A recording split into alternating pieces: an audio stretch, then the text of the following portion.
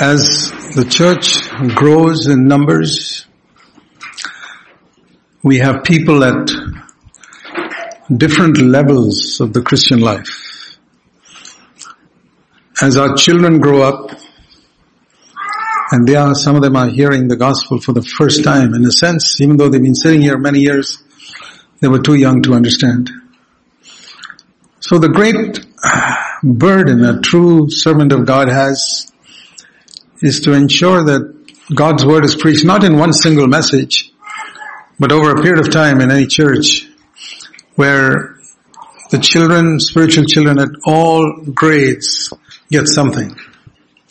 And that's not easy, because there are some who never seem to get out of the kindergarten, even after sitting in the church for 7-8 years.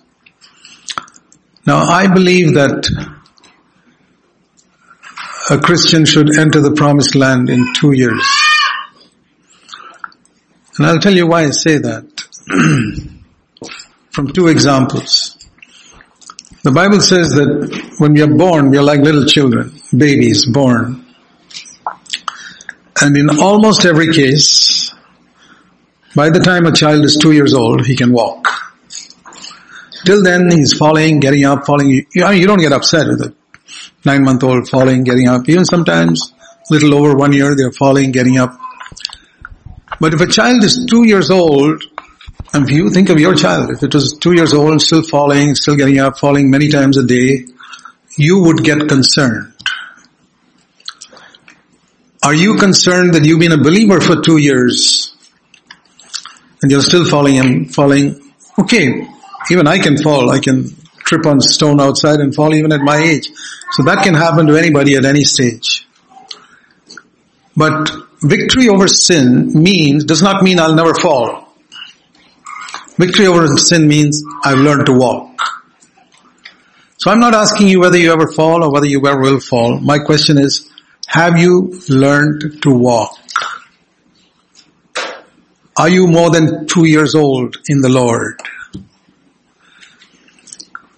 Now, I know that's not true of the vast majority of Christians, but that's because they don't take the Christian life seriously. I'll tell you, if you want to make sure your child never learns to walk, I'll give you the prescription for it. Carry him all the time. Never let him on the ground, put him on the ground. You carry him. As soon as he gets out of the bed, carry him. Let somebody carry him all the time or keep him in the bed all the time.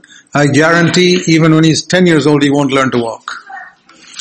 He's got to be put on the ground, and he crawls and he gets up and tries to walk and falls down, and don't get disturbed. He'll want to walk. And I find today in Christendom, there are so many pastors and preachers who are just carrying these little babies in their church all the time. The only message, I'll tell you what I mean by carrying a baby. The only message they'll preach to them is, God loves you, brother. You don't know how much He loves you. He's always longing for you. He misses you so much. He's wanting to see you in heaven one day. Oh, it doesn't matter if you fall. He loves you. He wants to pick you up and carry you. You keep listening to that for 5 or 10 years. You'll be a baby. You'll never in your life will you get victory over sin. Till somebody lets you on the ground and you run and fall and you're determined to learn to walk. You look at a child. It doesn't matter how many times it falls in a day. It's determined to walk. It never gives up. Oh, I fell down 50 times today, so there's no hope for me. Foolish believers say that, but not a child of God. So the other reason why I say 2 years is God's plan. I mean, you can take longer than 2 years. How long does it take for you to finish 12th grade or high school? Most children, 12 years. But you can take 30 years, right? Why not? How long does it take to go be a graduate in a college? 4 years? Well, you can take 40 years as well. It depends on how seriously you take your education. The person who's really sincere will finish 12 grades in 12 years. Finish college in 4 years. The child will learn to walk in 2 years. And a wholehearted disciple of Jesus will learn the life of victory in 2 years. I believe that's God's will. Which shows how few Christians are really wholehearted about overcoming sin. They prefer to be carried and petted and cared for. Now if you turn to Acts of the Apostles chapter 2, not Acts, Deuteronomy chapter 2.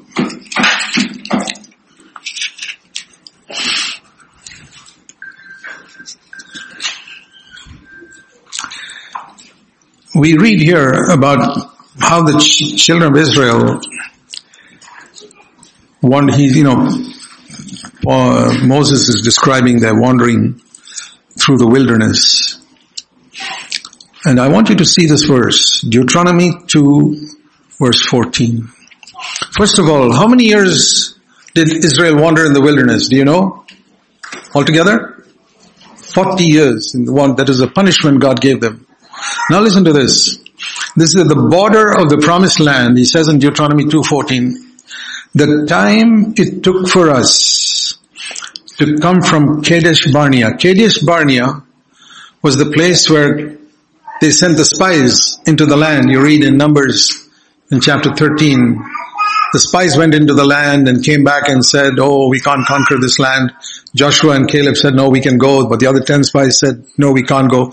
And the 600,000 people believed the 10 spies and said, we can't go. Canaan is a picture of the life of victory. Deliverance from Egypt is a picture of being born again.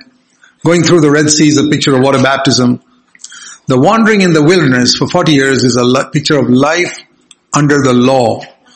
The child trying to learn to walk for 40 years. But it says here, the time it took from Kadesh Barnea until we crossed the brook Zered, which is ready to cross into Jordan, is 38 years. And during those 38 years, all the generation of the men of war perished from within the camp as the Lord had sworn them. What does that prove? That means in God's plan, from Egypt to Kadesh Barnea, where they were supposed to cross into Canaan, was 2 years. Because they did not, God sent them into the wilderness for another 38 years. So it's from that verse that I understand that God's original plan for the Israelites was that 2 years after they came out of Egypt, redeemed by the blood, baptized in the Red Sea, God wanted them to overcome Canaan. He said 2 years, such a short time. That was God's plan. If they trusted, after 2 years, Joshua and Caleb said, we're ready. They were ready after 2 years. See what they say in Numbers. Let me tell you the history. What happened after 2 years? 2 years after they left Egypt, they came to this place in Numbers in chapter 13.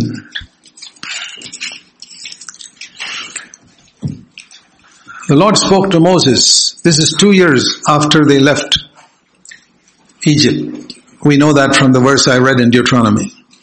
Send the people to spy out the land, because I am going to give this land to the sons of Israel.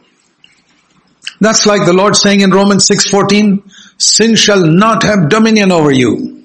I don't care how many giants have ruled the land of Canaan or your life and your body and your mind all these years. They will not reign over you anymore. I'm going to give you this land. Now, send some tribes, people from the tribes to search out the land. And Moses sent, at the command of the Lord, from each tribe he took one person, and the total was 12 people. And they all went, verse 16, these men, Moses sent to spy out the land. And Moses, verse 17, sent them to spy the land and said, go there and come back and tell me what it's like. What is the land like? Is it good or bad? Verse 19, what are the camps like and how is the land? Is it fat or lean? Verse 20. What about the trees? Try and get some fruit from there. Verse 20. And they went out and spied out the land. You see, he also told them in verse 19, see whether the people are living in it, whether they are strong or weak. Okay, they went out and spied out the land and came back. And they the grapes were so huge. It says in verse 23 that when they cut down a branch of a single cluster of grapes, verse 23, it was so heavy that 2 people had to carry it on their shoulders. And then they came back, verse 25, after 40 days. They'd gone around 40 days examining the land. And they came to the congregation and they told them, we went into the land, verse 27, and it certainly does flow with milk and honey.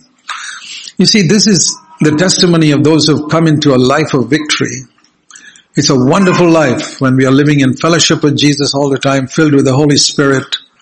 It's a life of overcoming, like Paul says in 2 Corinthians 2 and verse 14. He says, thanks be to God who always leads us in triumph in Christ. There's only one meaning for always. If you look up the dictionary, is 24/7. Who 24/7 leads us in triumph in Christ. Now it's almost unbelievable, but there was a man in the Bible who said that, the Apostle Paul, and there are many men since then, not many, but a few through the ages, who've had that testimony. Thanks be to God who always leads us in triumph, who brings every giant of Canaan under our feet, without exception. There's no giant too strong for the Lord.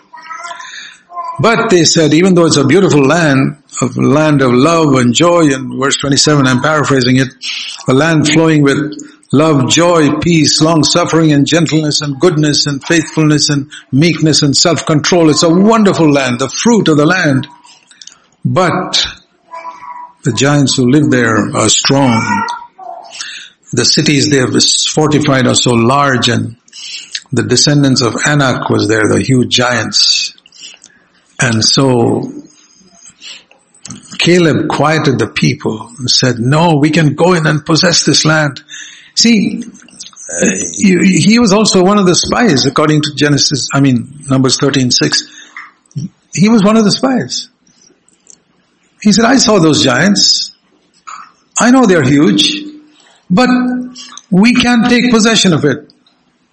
We can overcome sin. But the men who had gone up with him said, no.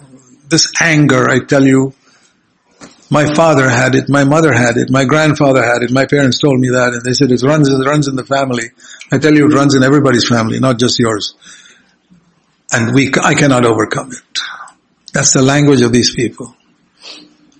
No, they're too strong. This sexual lust, oh boy, it's too strong. It's too strong a giant.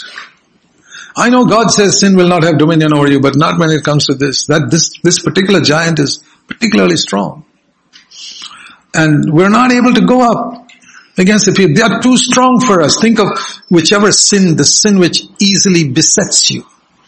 And see if your language is this language of unbelief in verse 31. This is too strong for me. And they gave a bad report. What is the bad report? God wants you to conquer that land, and you come saying, no, it's too tough. They're too strong.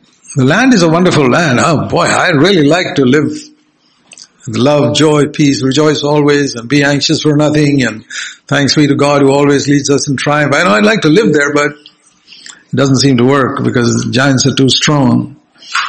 And when I look at these massive sins that rule my life, verse 33, I look like a grasshopper,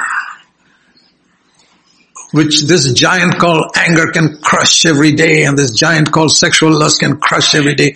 But I'm a little grasshopper there. Scripture is given so that we can learn from it for ourselves. All Scripture is given for us to learn. The things that were written in the past were written for our instruction. And everybody was, one thing you can see, that they wept because they were sick and tired of this 2 years wandering in the wilderness. They said, we thought we could enter into this land, and these spies come and tell us. I think these spies are pictures of pastors, preachers who never entered the land themselves, older leaders who have disheartened all the people, saying, no, we've lived for you, don't try and come with all your new religion. I've been a Christian 25 years and I couldn't possess the land. What are you talking about? You're just a young upstart. That's what they told me when I was a young person. I'll tell you, I thank God I did not listen to them. It took me many years to come to victory, but I would never have come if I had listened to all those old men, preachers and pastors who were defeated in their lives and tried to dishearten me. Everybody around me accepted their word. I said no. I don't care. I remember telling the Lord, Lord, if I'm the only person in India who believes it, I'm going to believe it because I believe your word. I'm not going to just say I believe God's word and then neglect it like a lot of people do. I am absolutely convinced that many of you, listen to me carefully, you say you believe the word of God, but I tell you to your face, some of you do not believe God's promises. It's not true. Because you've sat here in NCCF for so many years and it hasn't changed your life much, it hasn't changed your family life much. What are you believing? Where is the light shining? It's darkness in some of your homes. If people could come secretly to your home and watch what's going on, it's darkness. And yet I want to say to you in Jesus' name, it should not be like that. Let's move on. Let's possess the land. And it says here about Joshua verse 6, chapter 14 verse 6, and Caleb, they spied out the land. They spoke to the congregation. Look at this language of faith. The land which we passed through is an exceedingly good land. It's a wonderful life, brothers and sisters. Like it says in Proverbs 14:14 in the Living Bible, the godly man's life is exciting. That's how it's supposed to be. Every day, challenge to overcome situations, circumstances, sin. And if the Lord is pleased with us, verse 8, He will bring us into this land and give it to us. And they tell the others, don't rebel against the Lord. Don't fear these people. Don't fear these sins that have ruled you for so long. They will be our prey. It's like they're going to be like the animals we capture. We're going to capture them. Their protection has been removed from them. The devil was defeated on the cross. Don't act as if the devil is still victor. When you live a defeated life, you're proclaiming by your life, Satan is victor. I tell you, he's not the victor. Jesus is victor. I don't care what you say with your mouth. What is your life proclaiming? What is your family life proclaiming? Satan is victor in my home. Satan is victor in my life. Satan is victor in my thought life. It doesn't matter than what you say with your lips. Satan sits back and laughs. These fellows can say what they like with their lips. They can sing such beautiful songs. But their life is testifying something else, and all my fellow demons, Satan says, can see it. All my fellow demons can see it every day, that their life is proclaiming something completely different from what they sing on Sunday morning. Dear brothers and sisters, how many of you will rise to the challenge that Joshua and Caleb gives? It says, if the Lord is with us, it says, don't be afraid. Their protection, verse 9, has been removed from them. And the Lord is with us, I will not be afraid. In one translation it says, they're like bread. We're going to eat them. They are our food. And that's really true. They are like our food. Like, let me repeat that story. The parable that I've heard before, and some of you probably heard me say it, but for those of you who haven't heard it, there was this ugly looking lizard or iguana, one of these big lizards sitting on a man's shoulder. It's a picture of sin that had conquered his life.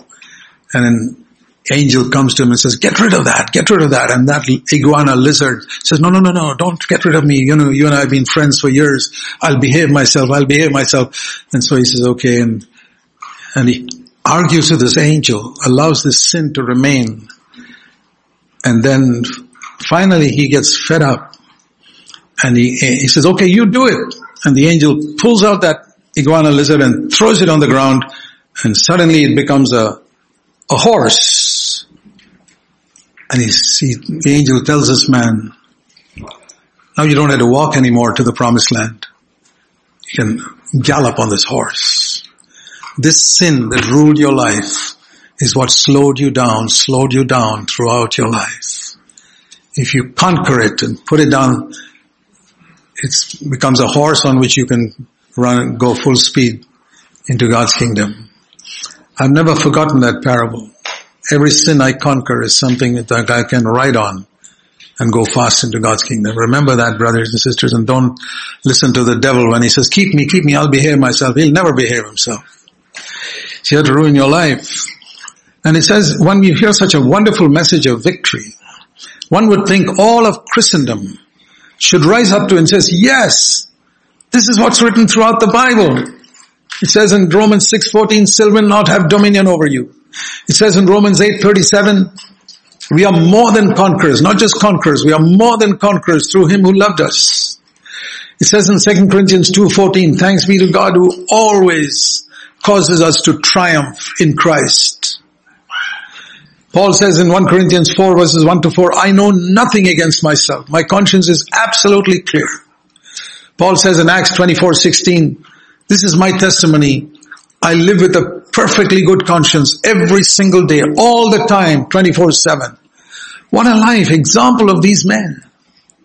John says at the age of 95, in 1 John 5:3, God's commands are not a burden. There's not a single command of God, John says at the age of 95, that I have found to be a burden in the last 65 years since I was filled with the Spirit on the day of Pentecost. Can you give that testimony? Even for 1 year, leave alone 65 years. There's a Chinese proverb that says, the journey of 1,000 miles begins with a single step. And then another step. You don't have to walk 1,000 miles. Just one step. One step. Continue. And you will reach the end of the 1,000 miles. God's got a plan for your life.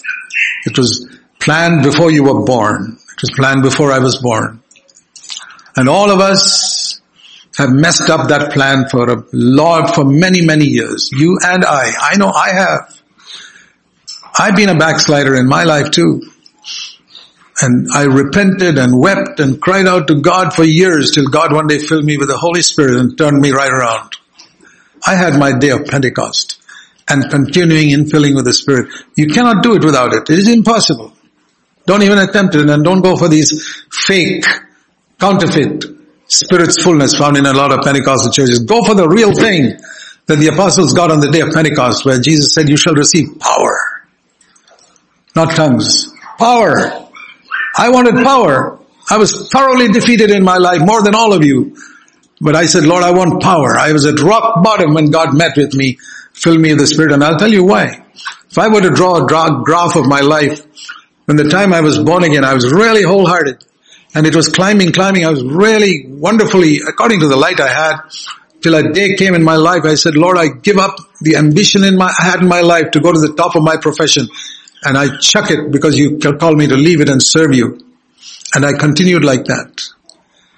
But the one thing I lacked, or a couple of things I lacked, I did not have a spiritual father.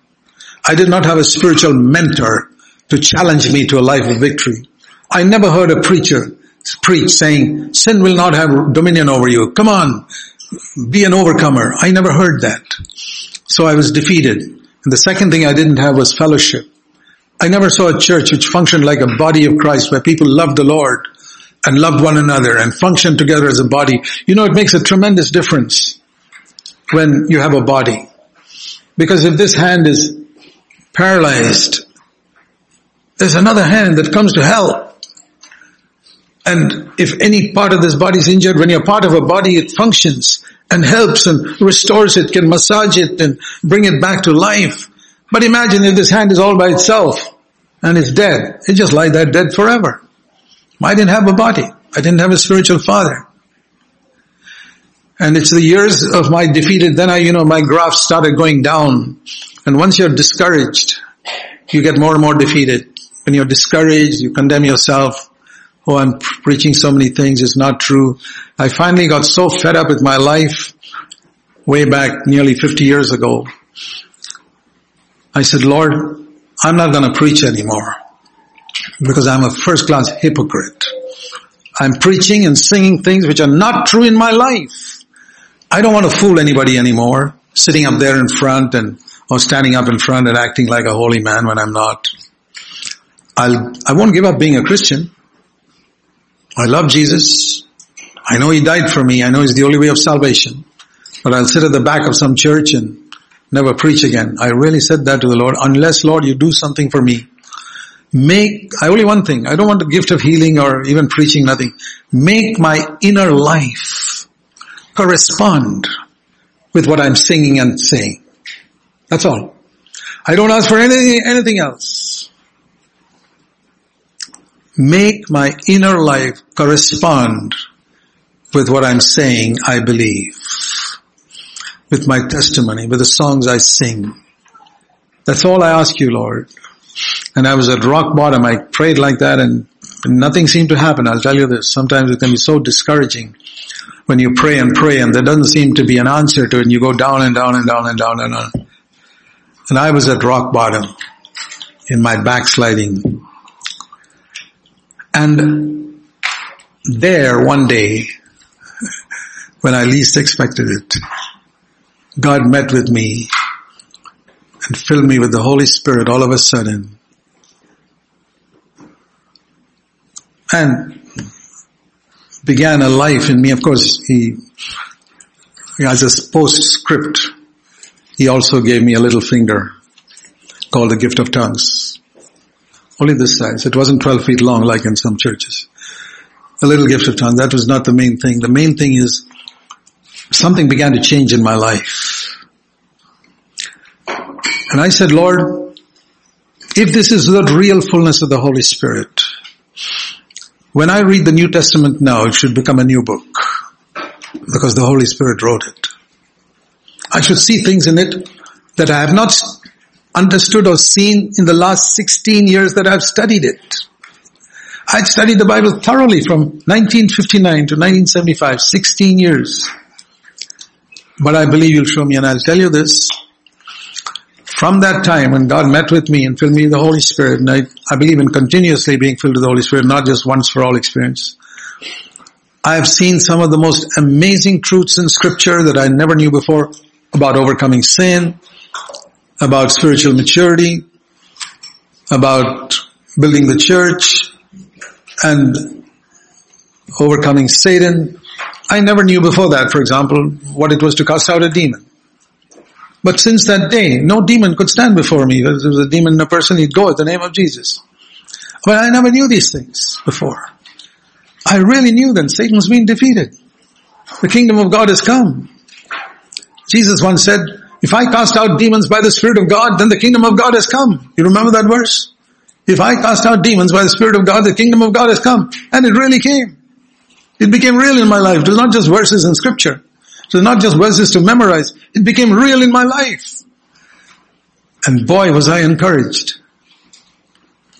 And the Bible became a new book, and I found so many things. And it was not a sudden going up to the top of the mountain. The graph slowly began to move upwards. And it is not a perfectly straight line. I want to say that also for your encouragement. There were little dips in it, but not such huge dips like before. Small little dips, but the dips were on a graph that was going upwards. That's the encouraging thing.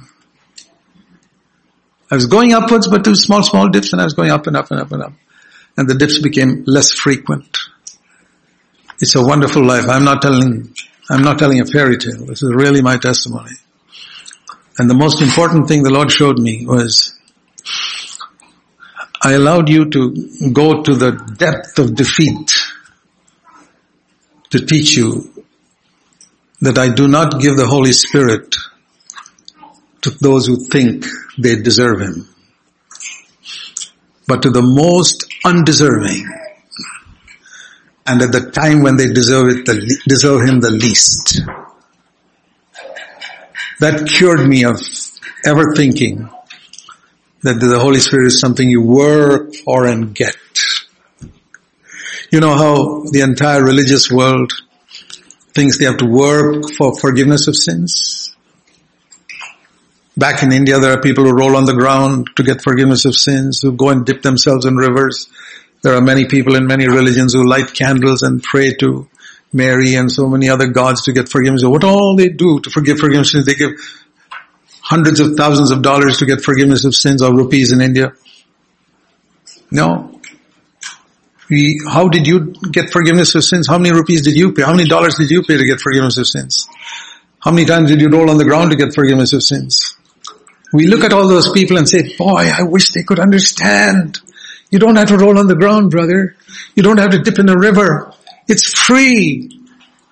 You mean it's free? Yes, it's free. What about an undeserving wretch like me? You are the most qualified if you're an undeserving wretch. Are you the chief of sinners? Christ died for you, man. Come right and and how long will it take me to get this forgiveness of sins? Do I have to wait 6 months or something? No, it's immediate. The birth process in the kingdom of God, there may be a lot of preparation for it, like in the mother's womb a baby is formed, but the birth itself is a moment. And that's how new birth is. There may be a lot of preparation for it, of repentance, but you're born again. It's a moment, and it's not for those who are deserving. No, I certainly didn't deserve it. No, far from it. If God picked on the basis of merit, He'd have picked a lot of other people before me. Lots of other people. It's not on merit that I got my forgiveness of sins. That's why I can be bold to say that. And it's not on my merit that I got filled with the Holy Spirit. God showed, and if God had filled me with the Holy Spirit at a time when I was not backsliding and I was living a pretty good life, I might have thought, it's because I've been so faithful. God filled me with the Holy Spirit. Thank God He filled me at a time when I was utterly, utterly defeated. To show me that the Holy Spirit is given not to those who deserve Him, but to those who need Him desperately. Oh boy, I needed Him desperately that day. I say that for your encouragement. Because some of you, though you hear this so often, you still live under the illusion that I have to pray some more, I have to fast some more, I've got to do something more. No, sir. No, sister. You have to yield everything and be honest about your defeated life and believe that God is true when He says something in His book. If you don't believe He can't do anything, without faith, it is impossible to please Him. You can have everything else in your life, but you don't have faith, it is impossible to please Him. So, we read in Luke in chapter 11, 2 parables. One is related to being filled with the Holy Spirit, and the other is related to overcoming sin and Satan. 2 parables. Do you know that Jesus only spoke 2 parables on prayer? And those are the only 2 parables I want to point out today. Number 1 is Luke chapter 11. How to get into this promised land of Canaan. And Lord, the disciples came to Jesus and, Lord, teach us to pray. Chapter 11 verse 1. Luke 11 verse 1. And the Lord gives a long answer. Teach us to pray. Many people finish at verse 4 and say, okay, our Father who art in heaven, they go through the whole prayer and that's over. The fuller prayer is in Matthew 6. This is a little extract. But that is not the end of the answer to the Lord teach us to pray. Teach us to pray is the question in verse 1. And then it says, okay, I'll tell you what you should do. When you pray, say this, be concerned about God's name, be concerned about God's kingdom, be concerned about God's glory, and not your own needs first. God is not honored or glorified by your defeated life. That's what you need to be concerned about first of all. Forget about your daily bread and even forgiveness of sins comes later on. But God is not honored by your life. We pray for that. Father, hallowed be your name. Let your kingdom come and so on. And then he said, I want to continue my answer. Your question is teach us to pray. I'll tell you how to pray. Supposing you have a friend and that friend is God. He is your friend. And you go to him in the middle of the night and say, Lord, please give me something to help someone who is in need here. Here he's thinking of serving God. You shall receive power What does Acts 1:8 say? You shall receive power when the Holy Spirit's come upon you, and you shall be witnesses to the uttermost parts of the earth. You shall be witnesses. So the Holy Spirit comes into our life to make us a blessing to others, not just to satisfy ourselves. You remember what Jesus said? If any man thirst, let him come to me and drink, and out of his innermost being will flow rivers. Rivers are not for myself. I don't need a river. A well is enough for me. What the Lord told the Samaritan woman, a well of water springing up, that's enough for me. The Lord says, no. You got to be a river. Not one river, but many rivers, that wherever you go, people are blessed. You know, when you look at the maps of the world, not nowadays, but you look at some of the ancient maps, the ancient civilization always gathered together in certain areas of a country. And it's always around the rivers. It's always like that. Because they needed water. You go to the desert places, Sahara or the middle of Australia, nobody lives there. Why? Because there's no water. Rivers, that's where people gathered. And when rivers are flowing out of a person, the Lord will bring the people, those who are thirsty for that water. That's how we are to build the church. That's how the church is built. That I understood much later. Rivers of living water will flow out from. So you're concerned about others. If you're not concerned about others, you can't build the church, I'll tell you that. If you're only concerned about yourself, sorry. You begin there, and you go to him and say, give me 3 loaves, not for myself, I'm quite happy, but a friend of mine has come, I don't have anything to give him. So there's 2 things I need to recognize. One, I'm a concern for these other people who are in need around me, who are lost, without salvation, or who are defeated in sin. I must have a concern for them. Lord, a friend of mine is thoroughly defeated by sin. I want to paraphrase that. Please give me some power to help him to come into this godly life. I'm satisfied. You brought me to victory, but he hasn't come to that life.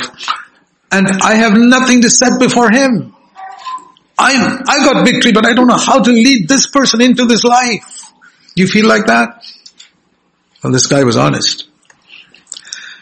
And now God doesn't actually say that, but he tests our persistence. In the story, the neighbor says, don't bother me. I can't get up now and give my children in bed.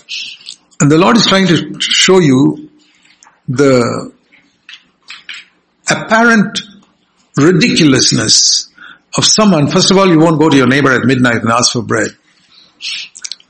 If a friend has come in the middle of the night, it's better not to ask him whether he ate or not if you don't have any food in the house. Because you'll be embarrassed if you don't have any food in the house. But this guy asked and he found he didn't eat and he said, okay, I'm going to get it for you. I don't care how much embarrassment it costs me, I'll go to my neighbor and knock until I get it. And even if the neighbor says, now, please keep quiet, I have to sleep, my children are asleep, he says, I don't care. I'm going to keep on banging here till you give me a... Look at the burden he had to help other people to be fed with a message of victory. You know, when you're really filled with the Spirit, that's what happens. I know it happened to me. When I got forgiveness of sins, it's excited me so much that I wanted to share that with others. I'd give out tracts in the buses and stand on the streets because I wanted people to know that Jesus forgives sins. You got to do nothing. And the same thing happened when I got filled with the Holy Spirit and I found a life of victory. I had such a burden. I got to share this with others. I said, Lord, I don't know how to do it, Lord, but I want to help others because I see around me people are constantly defeated, families that are in a mess because sin rules their life. Help me to help them.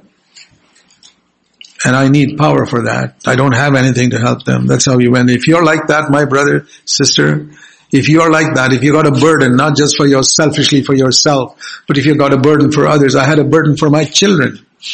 I said, Lord, how in the world can I lead my children into this life? How in the world can I lead others whom I know into this life? I have a burden. Your children will never follow the Lord if you don't have a burden for them.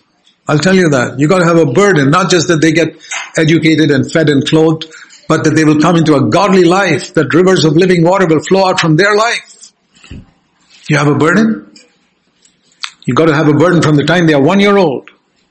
You got to have a burden to pray for them. And it says here, this is the wonderful verse, verse 8 last part. Because of his persistence, the neighbor got up and gave him whatever he needs. And then he says, now what's the point of this parable? You asked me to teach you to pray, right? Verse 1. Okay, I'm teaching you how to pray. You ask like this man asked, and you'll get it. And you ask to bless your neighbor, you'll get it. And seek like this man sought, and you'll find. Are you seeking for some understanding of scripture? Seek like this man sought, you'll find it. If you're too lazy to read the word of God, you'll never find it. Knock like this man knocked, and the door will be open to you. There are very few believers who knock like this man knocked. They knock a few times, they say, okay, I gotta go to sleep now. Well, no wonder you don't get anything even after 50 years. You won't get anything in 100 years. This man was determined, I'm not going to give up until I get something. Because, verse 10, everyone who asks like this will receive. Everyone. There's no partiality with God. You haven't received? Here it says, everyone who asks like this receives. Why didn't you receive? You did not ask like this. Everyone who seeks finds. How is it you didn't find? Because you didn't seek like this. Everyone who knocks like this, it'll be opened. You haven't found, it has not been opened to you, you know the answer. And then he says, you think God is reluctant? You think God is reluctant like this neighbor who was unwilling to open the door? God is not reluctant. God is like a father, verse 11, not like this neighbor. He's contrasting a father with this reluctant neighbor who is unwilling to open the door. He says, now I want to tell you of a father. If your son asks you for a fish, do you think you'll give him a snake? There are people like that, say, oh, I better not ask, keep on praying for the Holy Spirit. I don't know, I've heard of some people who had evil spirits come upon them. It's not my father. He won't give an evil spirit to someone who's seeking for the Holy Spirit. It's impossible. You evil fathers know how to give food to your children. How will your Heavenly Father give anything else? If you ask for an egg, verse 12, will He give him a scorpion? And then He says, verse 13, the best of you fathers are evil. God is much better than that. If you know how to give good gifts to your children, how much more will your Heavenly Father give what? The Holy Spirit. To everyone? No. To those who ask Him like this? To those who seek Him like this? To those who knock like this? Who say, Lord, my life is not the blessing it should be to others. Not even a trickle is coming out of my life. Hardly a single soul has been blessed through my life in the last 1 year or in the last 10 years. 10 years I've been a believer and hardly anybody's been blessed through my life. Lord, what am I doing? And I'm not asking for the power of the Holy Spirit. Boy, what a laid back way to live the Christian life. Oh, but I don't have the power to witness. This guy didn't have the food either. What did he do? He knew there was one place where he could get food. And there is one place where we can get power to serve God in whatever way He wants you to serve Him. I want to tell you this, my dear brothers and sisters. Oh, I wish I could convince every one of you one single thing, that God has got a wonderful plan for your life which was made before you were born. I'm absolutely convinced about it now that I'm 60 years a believer, and a lot of those early 16 of those years I wasted. Well, not wasted, I learned the wrong way to do it. I remember telling the Lord, I wish you had shown me all this, not 16 years after I was saved, when I was 35 years old. I wish I'd known it when I was 20, when I got converted, or 21, when I got baptized. And I believe in my case, because of the particular ministry the Lord had prepared for me, which I did not know then, the Lord said, I needed to take you through every street in Babylon to show you what Babylon is really like. The buildings and the streets and the idols in Babylon. That's why I took you. Not every believer has to go that way because they don't all have that ministry. They have different ministries. But your ministry was this, to expose Babylon, and you could never do it unless I showed you all of Babylon thoroughly. So God gave me a guided tour through all of Babylon in 16 years, and I saw it through and through. That's why I'm not fooled today by what goes on there. There's some people who still seek to have interdenominational fellowship with Babylonian groups, not me. I've seen through it. And I don't blame them. I say, you guys haven't got a guided truth through Babylon yet. That's why you think there's something there. I know there's nothing there. I know that everything in Babylonian Christendom runs on the principle of money. Nothing will happen in Babylon without money. The preachers will resign, the pastors will resign, churches will collapse, because Babylon runs on money. So I'm convinced of that. That's why when we started, we decided we'll have nothing to do with money. We won't even take an offering. We will never have a single paid worker in any of our ministry in our churches. Now, you know, today that's become so common that you can glory in this. We don't want to glory in it. Because I say, if I have an elder brother in one of my churches who doesn't take money, doesn't take an offering, but he's defeated by sin, I say that's no better. If you're defeated by sin, you're part of Babylon again. It's not just the money. So this is one parable. This other parable of, this is building the church, you know, let the rivers flow out from. The other parable on prayer is in Luke chapter 18. There are only two parables Jesus spoke on prayer. And I want you to see the similarity in both. He was telling them a parable again in verse 1, Luke 18 verse 1, how they ought to pray and never give up. It's always this thing you see in the New Testament. Never give up. Never give up asking God for something which is promised in His Word. That's the meaning of it. Did you find something written in God's Word and you haven't got it? Oh, don't give up till you get it. Okay, here's the parable for that. In a certain city, you know, always the Lord takes some extreme case and compares it with a loving God, like this reluctant neighbor and a loving father. It's a contrast. If a reluctant neighbor can give you bread, how much more a loving father will give. Here's another one like that. A dishonest judge who did not fear God or respect man. And he's comparing you to the loving, faithful Father who is your God. There was this judge who did not fear God, verse 2. He did not respect man. Hard-hearted. There was a widow in that city. The widow is a picture of the believer. You know, the Lord always pictures believers as someone very weak. Sheep. And around are wolves and lions. And a widow who doesn't even have a son or a daughter to go and plead for her case with the widow. No children. A childless widow, husband dead, no children. A neighbor is encroaching on her property. She has a little property that she got from her husband, but the neighbor knows that she's a helpless widow and keeps on occupying her property. This happens in India, by the way. They move the fence closer and closer and closer, and they know that this poor widow can do nothing. And she comes and says, please give me legal protection from my enemy. And he keeps on hammering at the judge's door in the middle of the night and house and the office. And he was unwilling. Then finally he said, even though I don't fear God or respect man, because this widow bothers me, verse 5, I will give her legal protection. Otherwise she'll wear me out. And the Lord said, verse 6, hear what this unrighteous judge says. And do you think God will delay? You think God will delay, verse 7, in bringing justice for His elect? Not elects who sing a few songs and go to sleep. No. The elect who cry to Him day and night.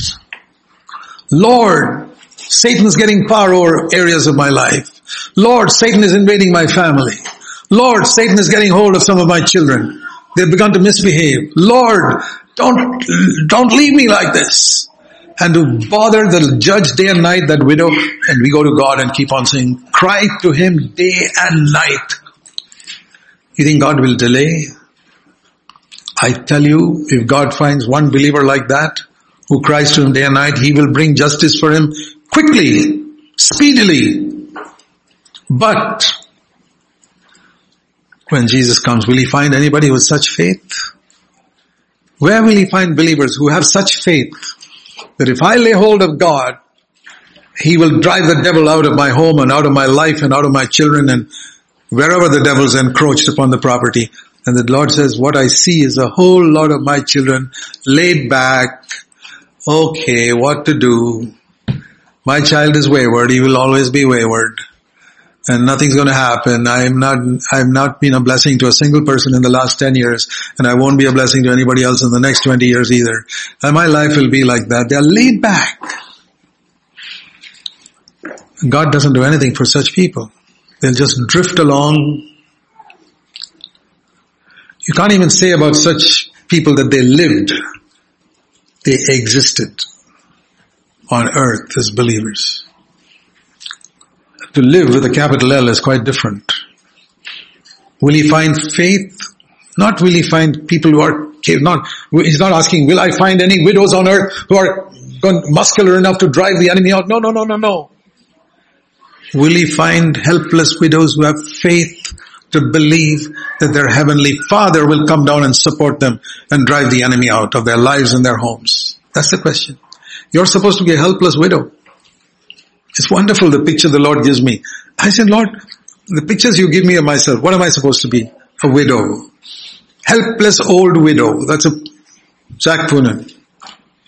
Or a sheep. Dumb sheep. If I don't have a shepherd, I'm lost. I can follow over the cliff. That's me. Or the other picture the Lord gives is a little baby. He picks up the little baby and says, the kingdom of heaven belongs to this. I love these pictures because I say, that's no problem, Lord. If I'm only supposed to be like a helpless widow or a sheep who doesn't know head or tail about what to do, or like a baby, I qualify, sure. Some dumb person, me. What did Jesus ride on? Not on a horse. You know why he rode on a donkey? Because that's the dumbest animal. Like it says in Genesis 3:1, the sharpest animal was the snake, the dumbest is a donkey. And all rulers, all kings in those days rode on horses. Caesar and all the others. And here's the King of Kings who came on the earth. Like it says in Zechariah, behold, your king comes riding on a donkey. And it says that when he sent his disciples to loose that donkey to bring him, if somebody asks you, why are you losing this donkey? Tell him the Lord has need of him. I have a picture in front of my table where I work. It says, it's a picture of Jesus riding on a donkey. And underneath are the words, the Lord has need of you. I say, thank you, Lord. That's the place I always want to be. The Lord has need of me. And when people appreciate me and throw their shirts on the coats on the ground and says, hey, what a wonderful things happening here, I don't think that they're celebrating me. It's because who is riding on me. And if he ever gets off me, that'll be the end of people throwing any coats in front of me. The donkey knows that. And I hope you and I know that. Never forget that. We're not worthy of anything. But that is God's will, my brothers and sisters. I hope you will believe that God wants you to be victorious and triumphant. Not defeated. His children are not supposed to be defeated. I don't care what your circumstance. I think of those early Christians. How brave they were. I read of a disciple of the Apostle John. I read it in Christian history. His name was Polycarp. Polycarp was the leader of some church there. And the Roman soldiers were sent to capture him because he was confessing, and he was about 90 years old or so. He'd been preaching faithfully, and when they came to capture him, he said, just hang on, let me pray and then I'll come. And he came with him and they brought him before the magistrate. And the magistrate said, deny Jesus and we let you go. And apparently Polycarp said, 86 years, I served my Savior. And he's done me nothing but good. All these years. How can I deny him? You can do what you like. And instead of saying Caesar is Lord, they would all say Jesus Christ is Lord. Burn him. They'd burn him. You and I are going to meet these people in heaven. And they'll tell us their testimony. I want to have something to tell them also of what the Lord did for me. I don't want to be ashamed in that day and said, well, Polycarp, I thought I'd lose a little money there, so I told a little lie. I thought I'd lose my job, so I did not confess Christ. Imagine telling Polycarp that story when we meet him in heaven. I don't want to say that. I don't care which job I lose, which money I lose, or what I lose. I remember in the early days, way back in 1975 when we first started CFC in our home, the Lord said to me, people would come and go. There's hardly anybody left from those days today with us because there was a big turnover. People would come and go because the message was too strong. We spoke about spiritual harlotry. We spoke about Babylon the harlot. We spoke about being free from the love of money, being free from anger and bitterness and murmuring and complaining and sexual lust and everything. We spoke about the same thing we're preaching today. And little by little people came and they'd go away. And the Lord said to me one day, what if finally only you and your wife are left? I said, makes no difference. You'll be with us and that's enough. And I'll tell you, there was another brother with me at that time, Ian Robson. He stuck with me. I knew that. We were great, both of us. But I said, if everybody else goes, it's almost become like that now. All those people who were with us, they're all gone. But this brother and I are sticking together. And the Lord said, if they've all gone, what will you do? I said, Lord, we'll still be here. So what if we are like Noah? Only 8 people. He had only 8 people in the ark. It says the last days will be like the days of Noah, full of sexual evil and violence. But I also see that the last days will have people like Noah on earth who stood true, even they had only 8 people in that church, even though he preached for 120 years. Some of my great heroes in the Bible have been Noah, Elijah, John the Baptist, who stood it for the truth no matter what happened, whether they lost their head or whatever. And Noah, the last days reveal the days of Noah that God wants families like Noah. You see, Noah, one good thing about him, he had his family in the Lord. He brought his wife and his children up properly, that they got into the ark with him and believed him. He was a wonderful father, a wonderful husband, a wonderful family man who brought all his children into the ark. I don't forget that. The last days will be like the days of Noah. Let there be any amount of sexual evil and violence and terrorism and all types of going down in the sexual area and marriages and all types of marriages. I won't be surprised if they finally start marrying animals as well. That's the next stage, by the way. It'll happen. Mark my words. And they'll legalize it. The world is going in that direction. In the midst of such a world, to stand true to the Lord, it'll be unpopular, sure. If you want popularity, forget it. Go and join something else. But if you want to stand true to the Lord, stick like Noah. He never changed his message for 120 years. Peter calls him a preacher of righteousness. It's a wonderful title. A preacher of righteousness who never compromised, no matter if people called him madman or crazy or whatever it is. It didn't make the slightest difference to him. Dear brothers and sisters, God wants you. I think of you young people here listening to me. I hope you will grow up to carry this torch in the next generation. You can't become a prophet overnight, but you can become one if you're faithful. The great godly men did not become godly men overnight. God worked on them, disciplined them over a number of years, maybe got a hold of them by the time they were 15 or 16 or 17 and worked in them and led them through all types of disappointments and frustrations. By the time they are 30 or 35 years old, they are into a ministry God has for them. That can happen to you. Yes, I want it to happen to you. And if some of you are older than that, never mind, you started late in the race. It doesn't matter, you still press on. God needs you, my brothers and sisters. God does not need just 3 or 4 people getting up here and proclaiming the truth. He wants many. Because the more He has, the more He can spread the word to many, many more people through your witnesses, to all the people who you communicate with. But you got to know the word. You got to know God's word. Let me conclude. Turn with me to Hebrews in chapter 5. Hebrews 5. This is really the burden which I've been sharing.